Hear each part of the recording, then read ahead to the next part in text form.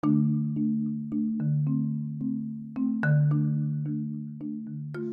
is Black Girls Love True Crime, a true crime podcast told from the perspective of a Black girl.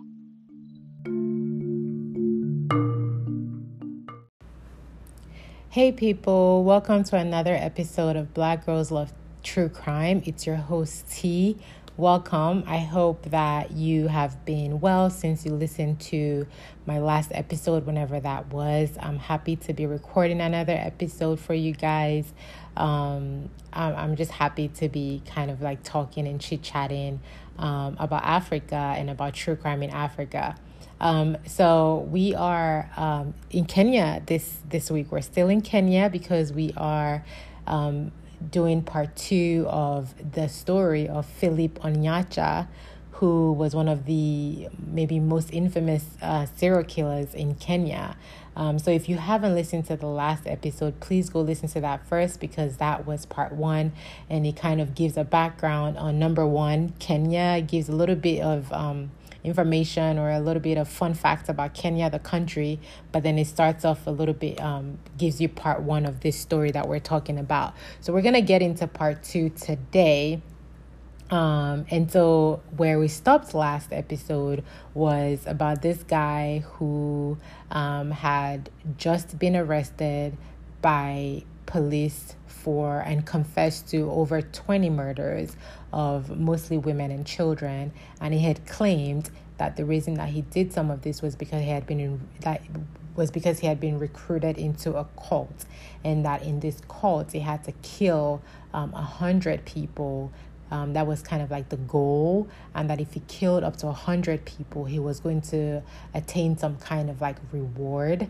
And the way that he killed people was, after killing them, he would drink blood from their necks. So he was essentially a true life vampire.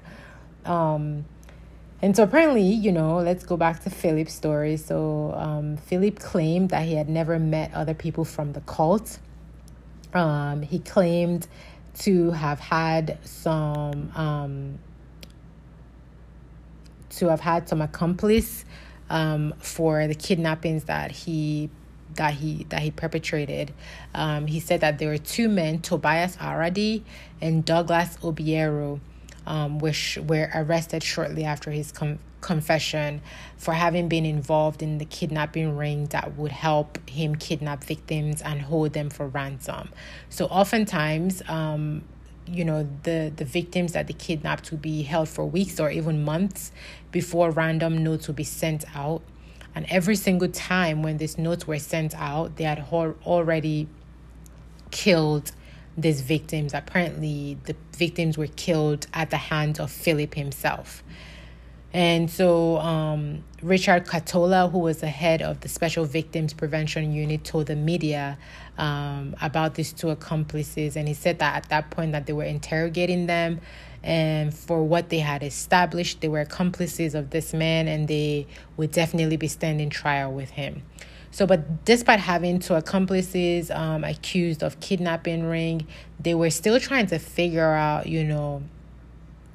this cult allegations that Philip made, you know what I mean? Because, and now, like, as I'm reading it, that makes so much sense. Imagine all these people who joined some kind of cult, and the goal of this cult is that for you to get whatever reward you're going to reward, you have to kill 100 people each. So imagine a whole bunch of serial killers just going around trying to kill 100 people and drinking blood from their necks. Like, what the hell?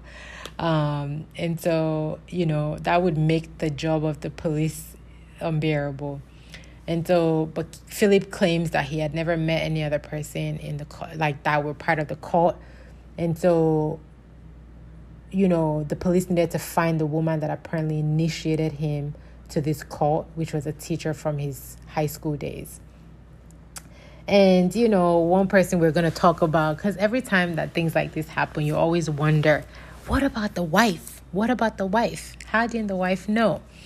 So Lydia, Philip's wife, they've been married at this point. obviously, I think we talked about it last episode. They already had a young son. At this point, he was only 2.5 years old. And so she told reporters that, or she told a reporter that she knew something was wrong, which she did. She suspected that something was off. And so she said when police visited their home and they picked her husband up for an interview, she thought that it was a work-related matter, but that she was kept in the dark until the next day when she saw the news. Can you imagine? In the house, she was in the house when he was arrested, but she was shocked when she learned the news the next day that it was about crimes that he has committed. She said while she was reading the newspaper, she discovered that her husband was a serial killer. And she said she claims that as soon as she saw that, she passed out. I can believe that. Like that, I'm not even going to think about. That's not going to be my portion. And so as the news began to spread, she was forced to leave home. And can you imagine, like, along with her 2-year-old son, because she was fearful of, retribution by the victims' families. She had to leave the village that she had become her home, just hours before an angry mob stormed into their home and they threatened to burn it down. And it would later be noted that this mob they were deterred by the police, who intervened just in time. But Lydia, his wife, would not return to the home. Instead, she chose to remain in her family's village over in western Kenya. She had to mourn not only for the life that she and her son had lost, but for the lives that her husband had taken. And quote from her is that she said, I feel sadder for the family of the victims. I keep praying to God to console them, and I apologize on his behalf to all of them. I can't even imagine. I remember years ago, I had watched like a little, I don't know if it was a TED Talk. I mean, it's probably not a TED Talk, but some kind of talk from the mother of one of those boys of the Columbine shooting. You know what I mean? And how essentially what her life had been since her son had been one of the shooters, that kind of started, this wave of school shootings, because Columbine is one of the really, really early ones, if not the earliest school shooting. And a lot of school shootings like happened subsequently would always like allude to Columbine. And she talked about like the experiences that she had before and how she had to come to terms with the fact that like, I can't believe my child did this to people. Like, I can't believe that this was the child I raised. And how do I face neighbors and people who were in my community that my child had done this to? She had to leave her house because, forget the embarrassment, like the shame, but also actually like your safety is at stake, because people are going to come for you because there's no other one for them to come. There's no other person for them to come to. And then, I can't even imagine having to, how you would, all the thoughts that would go through your mind. Like, how did I miss that? And so I always feel for, parents or siblings or family members of people who commit these heinous crimes, because a lot of times I can see where you would take on that burden, a burden that really isn't yours, but a lot of times it's like, how did I miss it? How did I not see it happen? But man, people can hide, man. You don't know. People can be trash, man. They can do the craziest things right underneath your nose and you have no idea.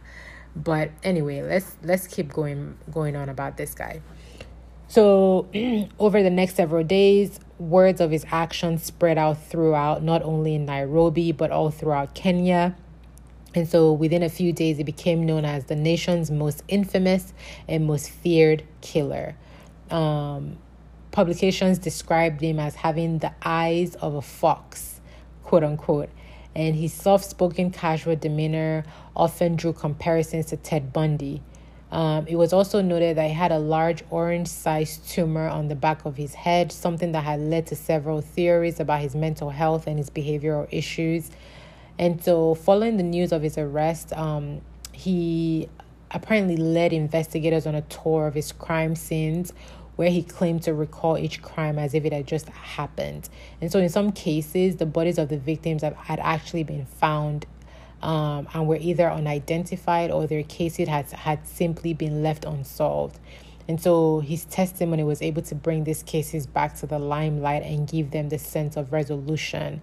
At least, I guess, not that this guy needs, not that there's any, there's anything to, kind of to make him seem like a good person, but it's at least good that he's not dragging this on. He's actually confessing and taking them through the crimes that he did, as opposed to making the cops have to force this out and just let them suffer through it and leave family members still trying to figure out what happened to their loved ones.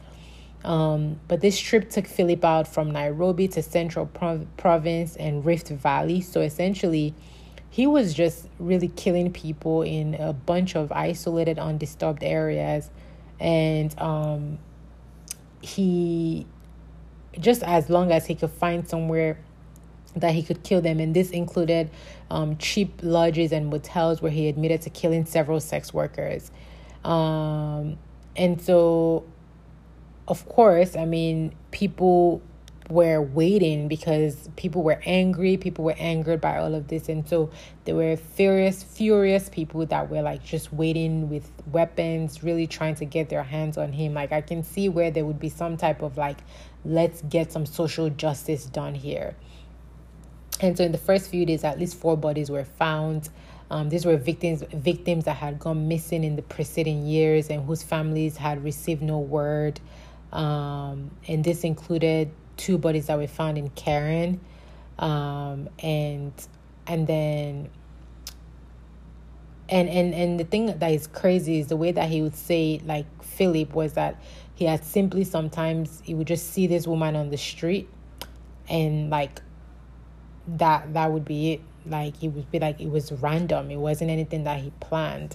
And so it was around some of these searches that they ended up finding the remains of this lady that we started talking about in part 1 in last week's episode. This was the lady that I started the episode with. Her name was Catherine Chalenga, and she was a 32-year-old mother of 1. And she had been missing for 2 years at this point. So it wasn't until 2 years later that this guy ended up they ended up identifying her body. So in addition to finding the bodies of the victims, he also gave them some resolution for some unsolved cases. This included, we also talked about some of these deaths from last week's episode, the deaths of some sex workers, Helen Nyambura and Jacqueline Wambui. And their bodies had been found just months prior in motel rooms. And Philip said that he was the one who committed these murders. And so I think this is what it is. As an investigator, I don't even know if investigators, but I think from someone who, like I said, is very interested in behavioral health and mental health, I'm really what happened here? What caused this guy, who apparently teachers had thought was a promising, or supposedly someone who had a promising future, what kind of caused them to get this, to take this path? What happened? They wanted to learn about what drove this once promising young man to become the most this most infamous serial killer, and if there was anything that could have made this whole thing avoided. And so let's see. And so this is where apparently Philip had told reporters that he felt a powerful and unstoppable urge to kill. And he said that he derived pleasure from strangling victims and drinking their blood. And like I said earlier from last week's episode, he said that the blood filled him and gave him supernatural abilities that allowed him to subdue victims much more easily. This is insane. This has to be some level. This is a level of psychopathy. So he believes that essentially the more he kills, the more power he gets to continue to kill. And when he was asked why he has to target mostly female victims and also children, he says, this is quotes, "When the urge comes, they are the easiest victims. When I meet my target, even if she tries to resist, she can't. I can only greet her, shake her hand, and she becomes confused, kind of. One time in Nairobi, I managed to make a lady follow me only by talking to her. But because I didn't greet her, she survived. I always went for the weak in society. You know, women and children are always weak and vulnerable, which makes them an easy target." Okay, you piece of shit. You are taking people that you know you cannot handle, like, or that you think you can subdue because, yes, maybe physically you're stronger than them, possibly, but that just makes you a coward. You are preying on people that you know that you are able to subdue because you know that ultimately you can't stand up to people who would be able to resist you. And it's a shame, and it's not a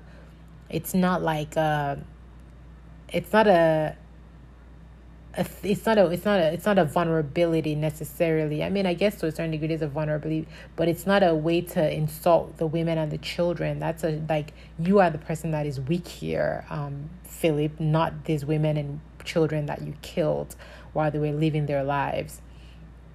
Anyway, despite claiming responsibilities, he also tried to claim that he wasn't the one who directed the killings, right? Because he keeps going back to this cult.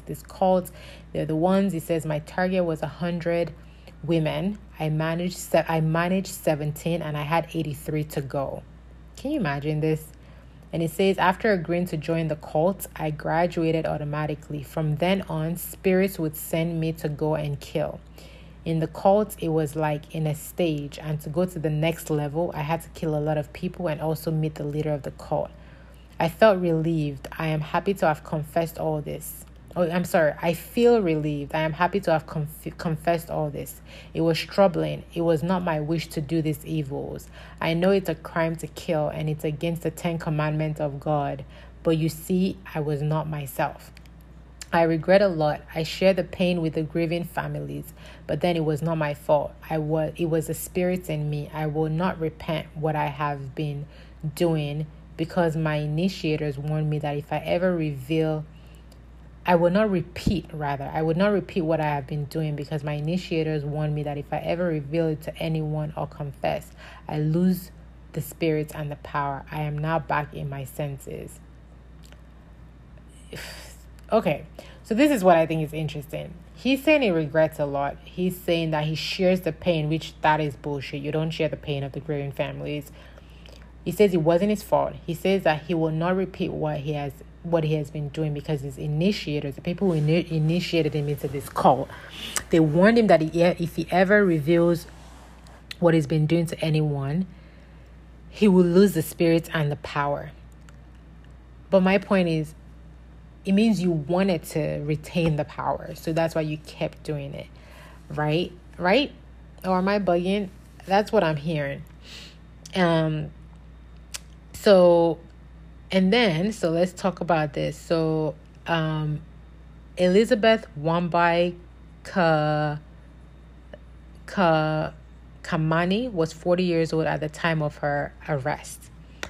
This was in June of 2010. And I believe that, like, let's see, because I know last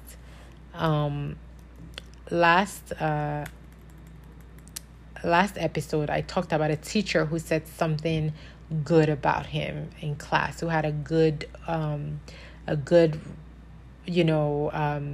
like he was a good student. She had a good thing to say about while he was in high school. I believe that this was her. Well, she was arrested in June of 2010 when she was 40 years. At this point, Philip was 32.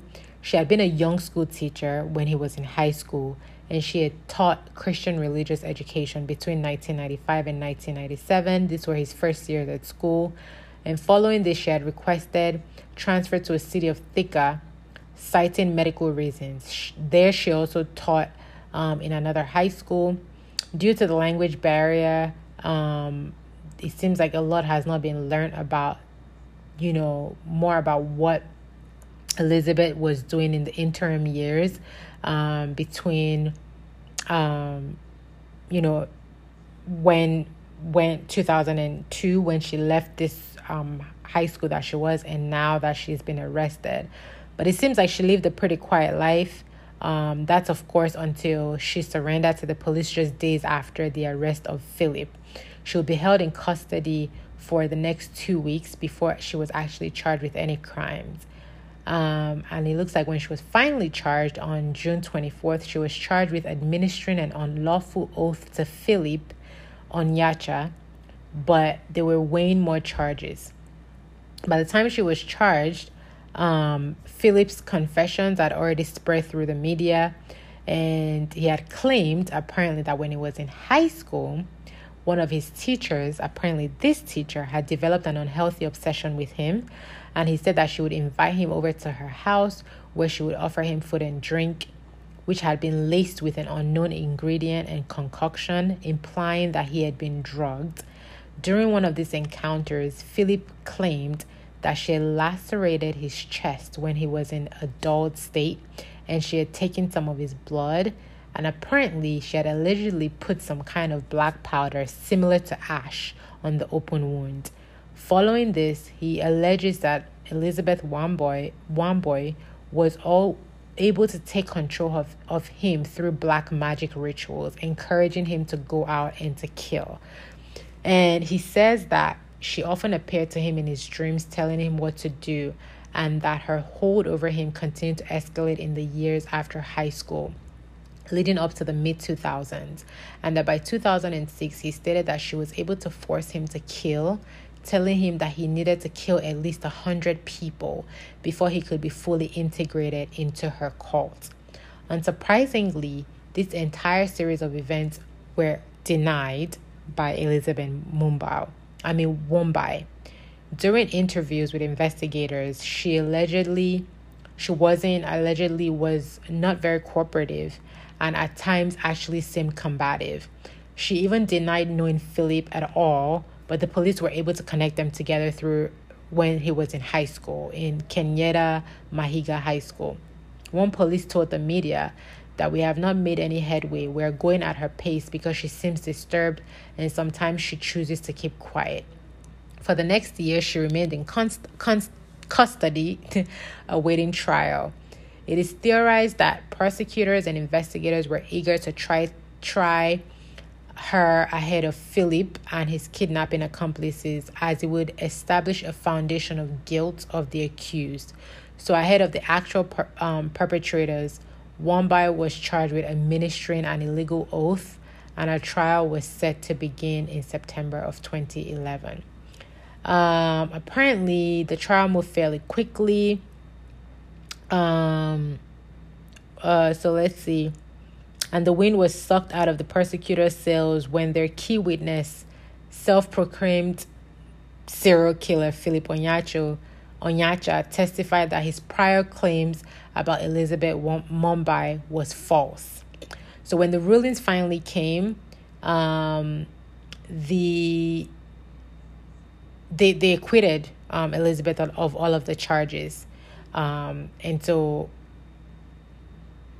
it said, apparently, I think the judge said, although evidence before the court shows that there had been a relationship between Philip Onyacha and this woman, no one would know if it was, like, even if anything had been administered, no one would know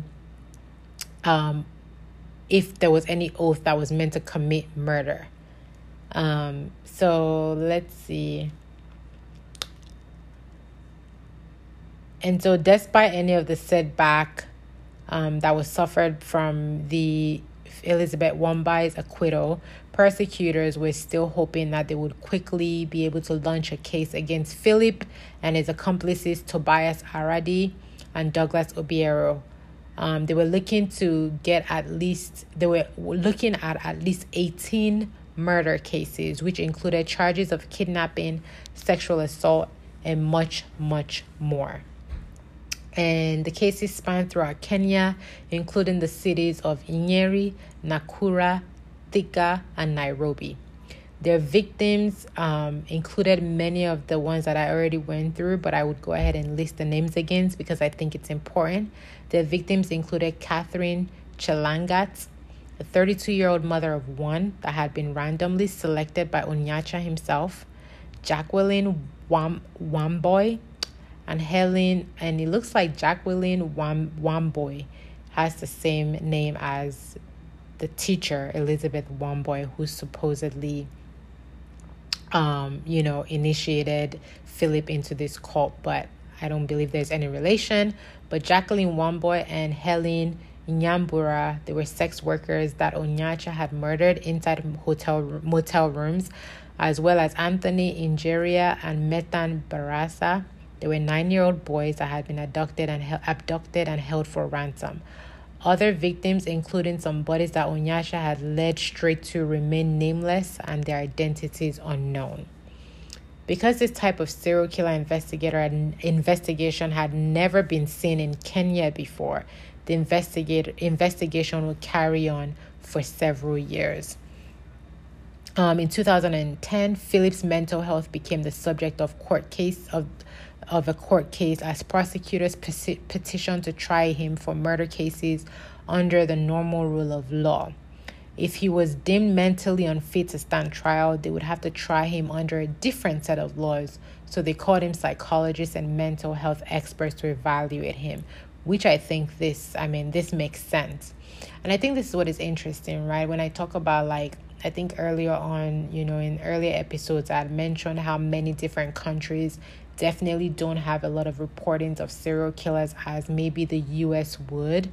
So when they do have this type of issues, the way that they address it is very different because there's just not enough, for lack of a better term, practice. They just don't know how to deal with it. And so anyway, they called in mental health experts to help evaluate him. And so the defense tried to have him ruled as mentally unfit. Unfortunately, they were overruled by the judge, who sided with the prosecution and allowed the trial to proceed against him. Later in the year, in 2010, he stood trial, but for a different case entirely. Apparently, he faced trials for an attempt. This guy is just an all-around douchebag. He faced charges for attempted rape and assault of a woman stemming from an incident unrelated to his murder charges. Of these accusations, he was actually found guilty, and he was sentenced to 12 years in prison, which, because of the circumstances, he would serve in maximum security facility. And that's perfectly right. And so over the next several years, the prosecutor will continue to build up their case against Philip and his associates. However, because of his 2010 conviction, he spent the duration in a maximum security prison where he, quote unquote, seemingly tried to turn his life around. There is no amount of turning your life around, sir. You have to remain in prison for the rest of your life. Shortly after his conviction, he had surgery to remove the tumor from the back of his skull. Then he began working towards becoming a preacher, a job he hopes to hold on to should he ever get released from prison. Sir, don't hold your breath. If you're released, in addition to working as a preacher, he also works as a bookkeeper for the prison, which has helped him pass time until his trial. And so in 2014, nearly 4 years after being arrested, he and his accomplices entered a not guilty plea in their upcoming trial. That same year, they saw another round of mental evaluations, which ruled that he still remained to be a threat and would likely reoffend if he were released from prison. Hell yeah. In 2017, he's still awaiting trial for the murder charges levied against him. And so let's see. And it looks like in 2018, the prosecution was asked to submit their final paperwork leading up to the trial. And this report that I'm reading was actually written in 2018, and I wasn't able to find any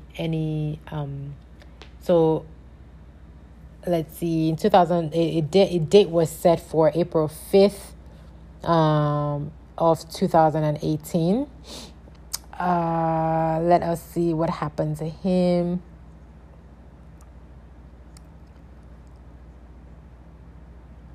I'm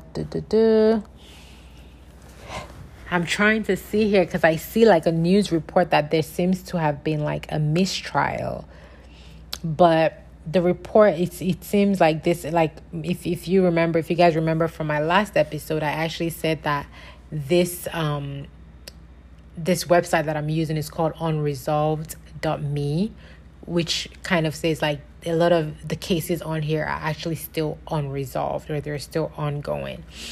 And so High Court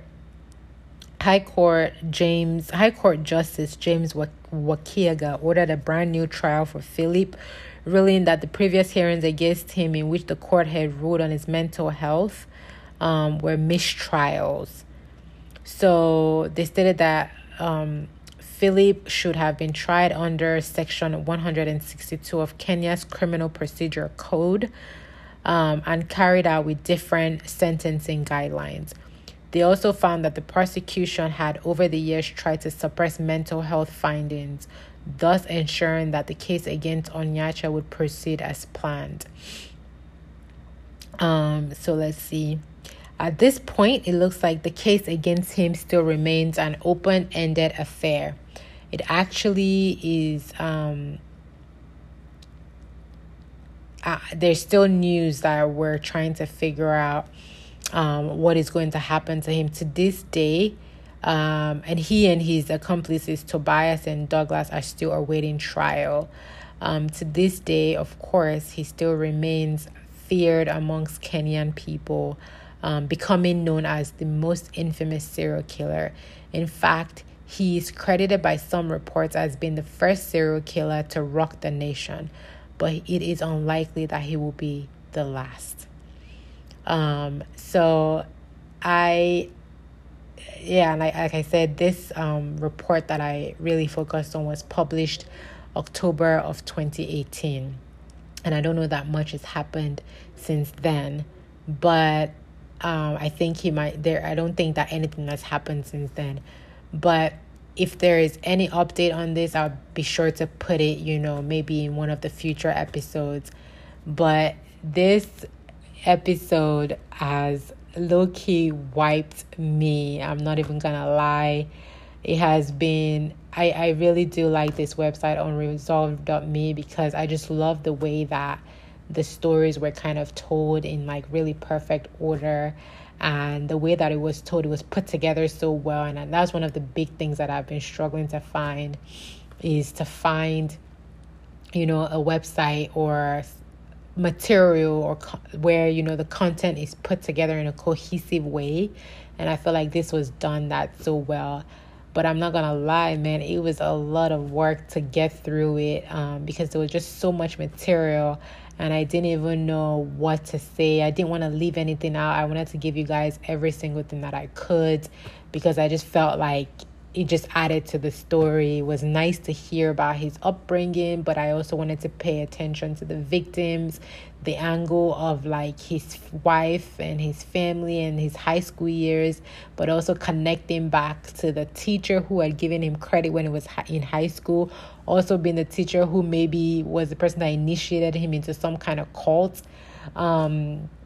It's just insane. I feel like I was really able to fully have a grasp. Like if someone tell me the story of Philip Onyacha, like I could tell you the story of Philip Onyacha, you know what I mean? And I really hope that you guys enjoyed it. I'm not gonna lie, I'm tired. I'm really tired because I definitely recorded last week's episode and this week's episode back to back. And so I just went at it for like hours talking about this guy. But I'm really happy that I did it. And I'm really happy that I also took the time to break it into 2 episodes, because I think that it's definitely worth for you guys and for me, listening to that in 2 separate episodes, I think is nice. But in any case, thank you so much for listening to another episode of Black Girls Love True Crime.